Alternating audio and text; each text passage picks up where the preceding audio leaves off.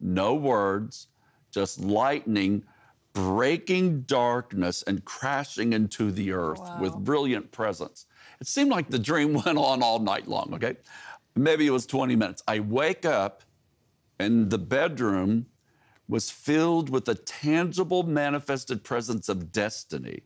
And written out in front of me in great big amber letters, I read JOB 3632. Wow. And I'm going, what job description is this? You know?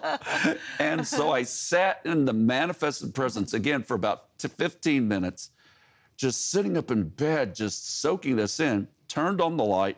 My Bible was right there, and I go to Job 36:32, where it says, you're going to love this.